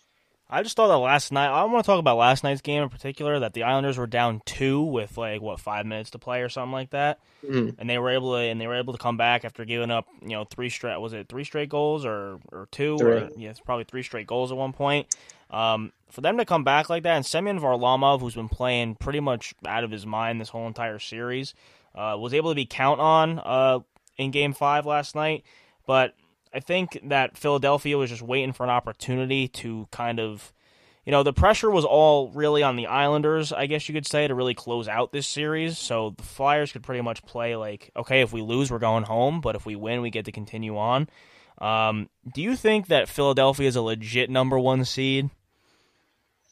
Well, it's hard to really put a legit number 1 seed on any of these teams just because of this whole circumstances on how they had to be seeded. Those top 4 teams had to be seeded with the round robin competition. So, I mean, yeah, there's always going to be that exclamation point or that asterisk next to that first place seed. But, I mean, they're top 4. It's no doubt. They're probably top 2 from where we ended in the season. Right. So I think that they are more than capable of sending this game to a Game 7. But the way the Islanders, do you think that's what's going to happen, or do you think the Islanders close it out in 6? I think the Islanders have a good shot of closing it out Game 6. But with everything going on, I want to see something super exciting in this series, and they've delivered on it so far. So I'd like it to go to Game 7, but I have a feeling it might get closed out. Scoot, what do you think about this series overall? Just real quick. I mean, the Islanders have really, I think I've talked about it the past couple of weeks when we've talked about the Islanders, but they've shown that they're the team that, opened the season, that were on a roll and were the best team in the Eastern Conference, I think, at one point, let alone the Metropolitan Division. So, they're getting fantastic goaltending, even when Varlamov had that really bad game. Is Greiss their backup? Yeah. Is that who it is? Mm-hmm. Yeah, came in and closed out that game for them, and they came back and won. Like, they pretty much what you need in playoff hockey is hot goaltending, and you can try and find a way to score a goal here and a goal there. So, I think they're in a pretty good spot to advance here, and against a very good Lightning team who actually are making some noise in the playoffs instead of losing in the first round. Without Steven Stamkos, be an interesting, amazing. Yeah, it should be a really interesting series if they close this out. Yep. Which I hope they do. I hope they advance, because it's fun to see the local teams that's not the Rangers to advance. All right, so that's really, we're pretty short on time right now, so that's really it for the Islanders. They will play Game 6 tomorrow against the Flyers, and hopefully they can close it out. Next time we'll be covering them a little more extensively. But we have a new segment, ladies and gentlemen. So Scott and I were floating around some new ideas that we could do for the show and stuff like that, and we came across a oldie but a goodie when Joe couldn't pronounce. Well, the one that probably made Joe most famous of not being able to pronounce the names. And I think that was episode 74 or something like that. It seems like such a long time ago now. But I said to Joe that phonics is his friend. And Joe still has a lot to learn. So Joe, just so you don't have the opportunity to research any of these names, I'm going to send them to you right now in our Tri-State Sports Beat group chat now. And right now, ladies and gentlemen, it's time for a new segment called Fun with Phonics. Oh my God. Ranger Joe. It's got a hard name. All right, pal. It's got a hard name. Oh, these are hard names, pal. All right. Yeah, they are. The best part of that is you started playing the intro and he goes, or whatever he said, he's like, oh no. All right, Joe. We're gonna go in order from top to bottom. All right. So the first name that's right at the top of the message. That's what we're gonna start with. Okay. Are you ready? No. Yes, you not are. at all. Yes, you are. Anyway, this head coach is a college basketball coach. Since 1980, he has served as the men's head basketball coach at Duke University, where he has led the Blue Devils to 5 NCAA championships, 12 Final Fours, 15 ACC championships, and 12 ACC regular season titles. That coach is who? Coach K. Yeah, what's his full name? It's Coach K. I know him as What's Coach K. Joe, you have to read the name that is written down for you. Mike. Coach Mike K. Yeah, Mike. Mike. Krajowski. I don't know. They're hard. Give it another shot. Sound it out. It's okay. Krajowski. I'll give you a hint. It's not. It's definitely not how it's spelled. That doesn't help me at all. Oh dear. Oh no. How do you say this one? Rizowski. Scott, you're the Blue Devil fan. Okay. So. Well, first of all, there was an ESPN interview once. Someone called him Mike Wazowski. I thought about it. He is pronounced Mike Krzyzewski. Yeah, that's not how it's spelled. That's what I said. That's how it's pronounced. Yeah, no, that's not how it's Sammy Winder. Demi Winder. It's got a hard name. I'm not. There's no shot. I'm saying the second one. Olivo. Come on. Olivo. Olivo. He couldn't even pronounce Miguel Olivo. All right, Joe. This American former professional baseball catcher has played in Major League Baseball for the Atlanta Braves, Texas Rangers, Boston Red Sox, Miami Marlins, Arizona Diamondbacks, Detroit Tigers, and the Toronto Blue Jays. He was born on May the 2nd, 1985 in West Palm Beach, Florida. He is 6'4", and his name is... Jared Uh-huh. Saltamachia. Oh, so close. Saltamachia. It's close. That's not too bad. It's close. Jared Saltalamacchia. Saltamachia. Yeah. That's not bad. I don't That's think you took the time to sound that one out, Joe. But that's okay. That's all right. Saltamachia. Hey, maybe that's better. He just Maybe. spews whatever comes Just to mind go first. for it. I just got to Just go for it. Just commit. Just full send. That's right. All right. This next one is a Spanish-born American former basketball player and Well, I know it's not English. and current color analyst for the New York Knicks on MSG Network. He played 10 seasons for 4 teams in the National Basketball Association and was named an NBA All-Star during the 2001-2002 season. His name is... Wally Schaursback. Oh, I don't know. Demi Winder. No way, you just... hey, he committed. It's not committed. English. It's got a hard Wally name. Schaursback. Shit. You want to try one more time? Try one more time, Joe. Why is there an S and a Z next to this? It's throwing me off. Wally Is it Schaursback. S or Z? Oh, yeah, that's what you got to figure out. Shazza.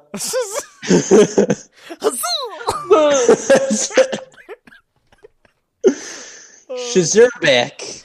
Shazurba. Joe, his name is Wally Zerbiak. Zerbiak. So the S is silent. Indeed. I got it now. Yes, very good. All right. This one's got 2 hard names. It's got a hard name. 2. All right, Joe. This person is a Japanese professional baseball player. He You currently think? currently plays professional baseball. He played for the Boston Red Sox and the New York Mets of Major League Baseball. He was born on September 13th, 1980. He's 6 foot tall, and he is from Japan. Mm-hmm. His name is... Dasaki Mizuka. I don't. Dazuki Mizuka. It's got to be close. Not even relatively. His name Daisuke is- Mazuka.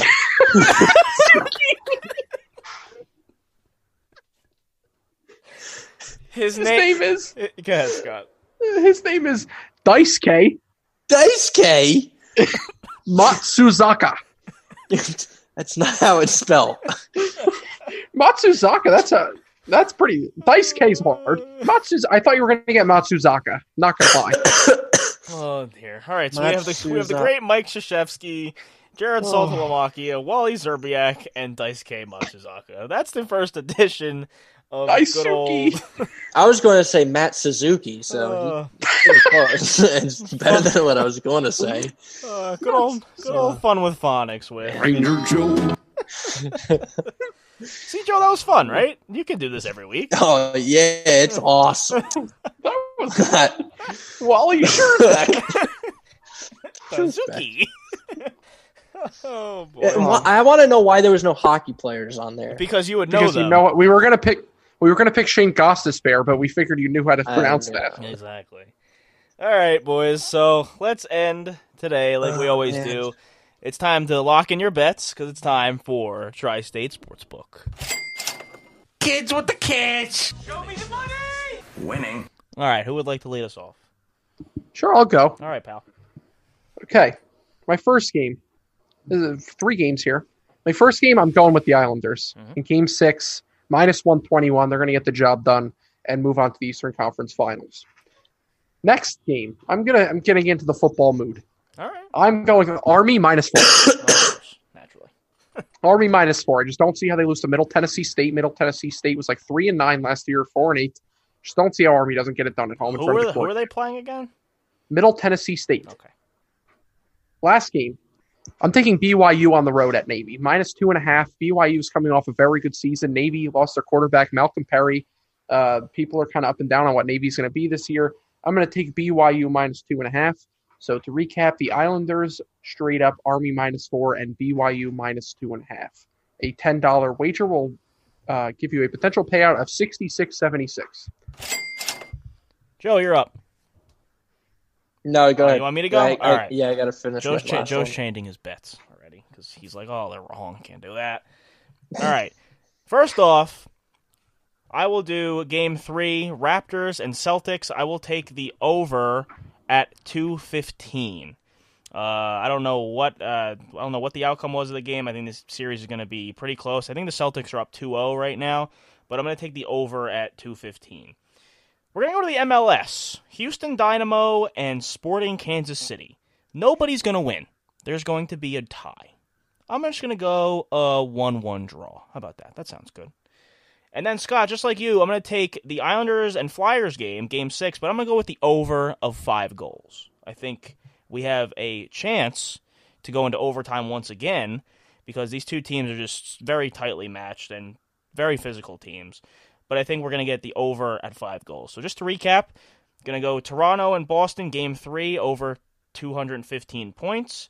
A tie between the Houston Dynamo and the Sporting Kansas City. And the over 5 goals in Game 6, the Flyers and New York Islanders. $5 will win you $66.35. Go ahead, Joe. My 3, starting in the NHL, like Scott said, money line on the Islanders. I think they're going to get it done against the Flyers in Game 6. Second one, I'm going to go, and this is a little risk here, but OKC Thunder money line over the Houston Rockets in Game 7. Okay. Knock them out. And finally, football is just around the corner. I have to go football. Going with Big Truss. I'm going Big Truss. Actually,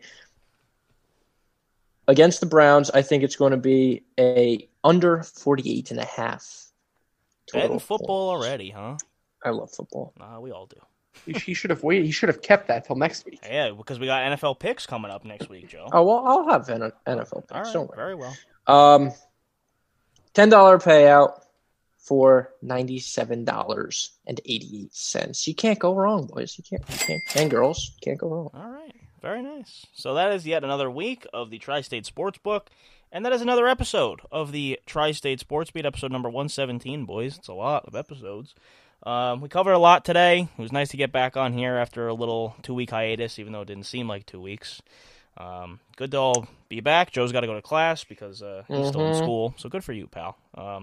Well, that'll do it for us. Thank you guys for listening to episode number 117 of the Tri-State Sports Beat. Thank you all for sticking around. Of course, follow us on Twitter, Instagram, and Facebook at TSSB Pod for daily updates on all 9 New York sports teams. You can listen to the podcast on Apple Podcasts, Spotify, iHeartRadio, and all that good stuff.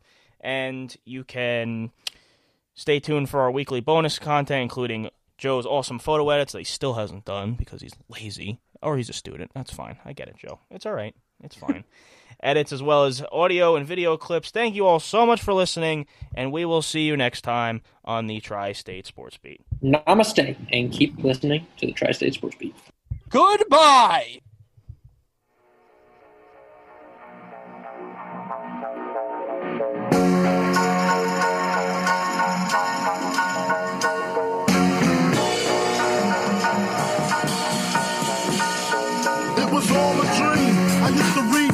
Magazine, salt and pepper and heavy D up in the limousine. pictures on my wall. Every Saturday, rap attack, Mr. Magic Molly Mall. Hello, Brooklyn. I love your corners. I'm happy so. I love your corners. I'm happy so. I love your corners. I'm happy so.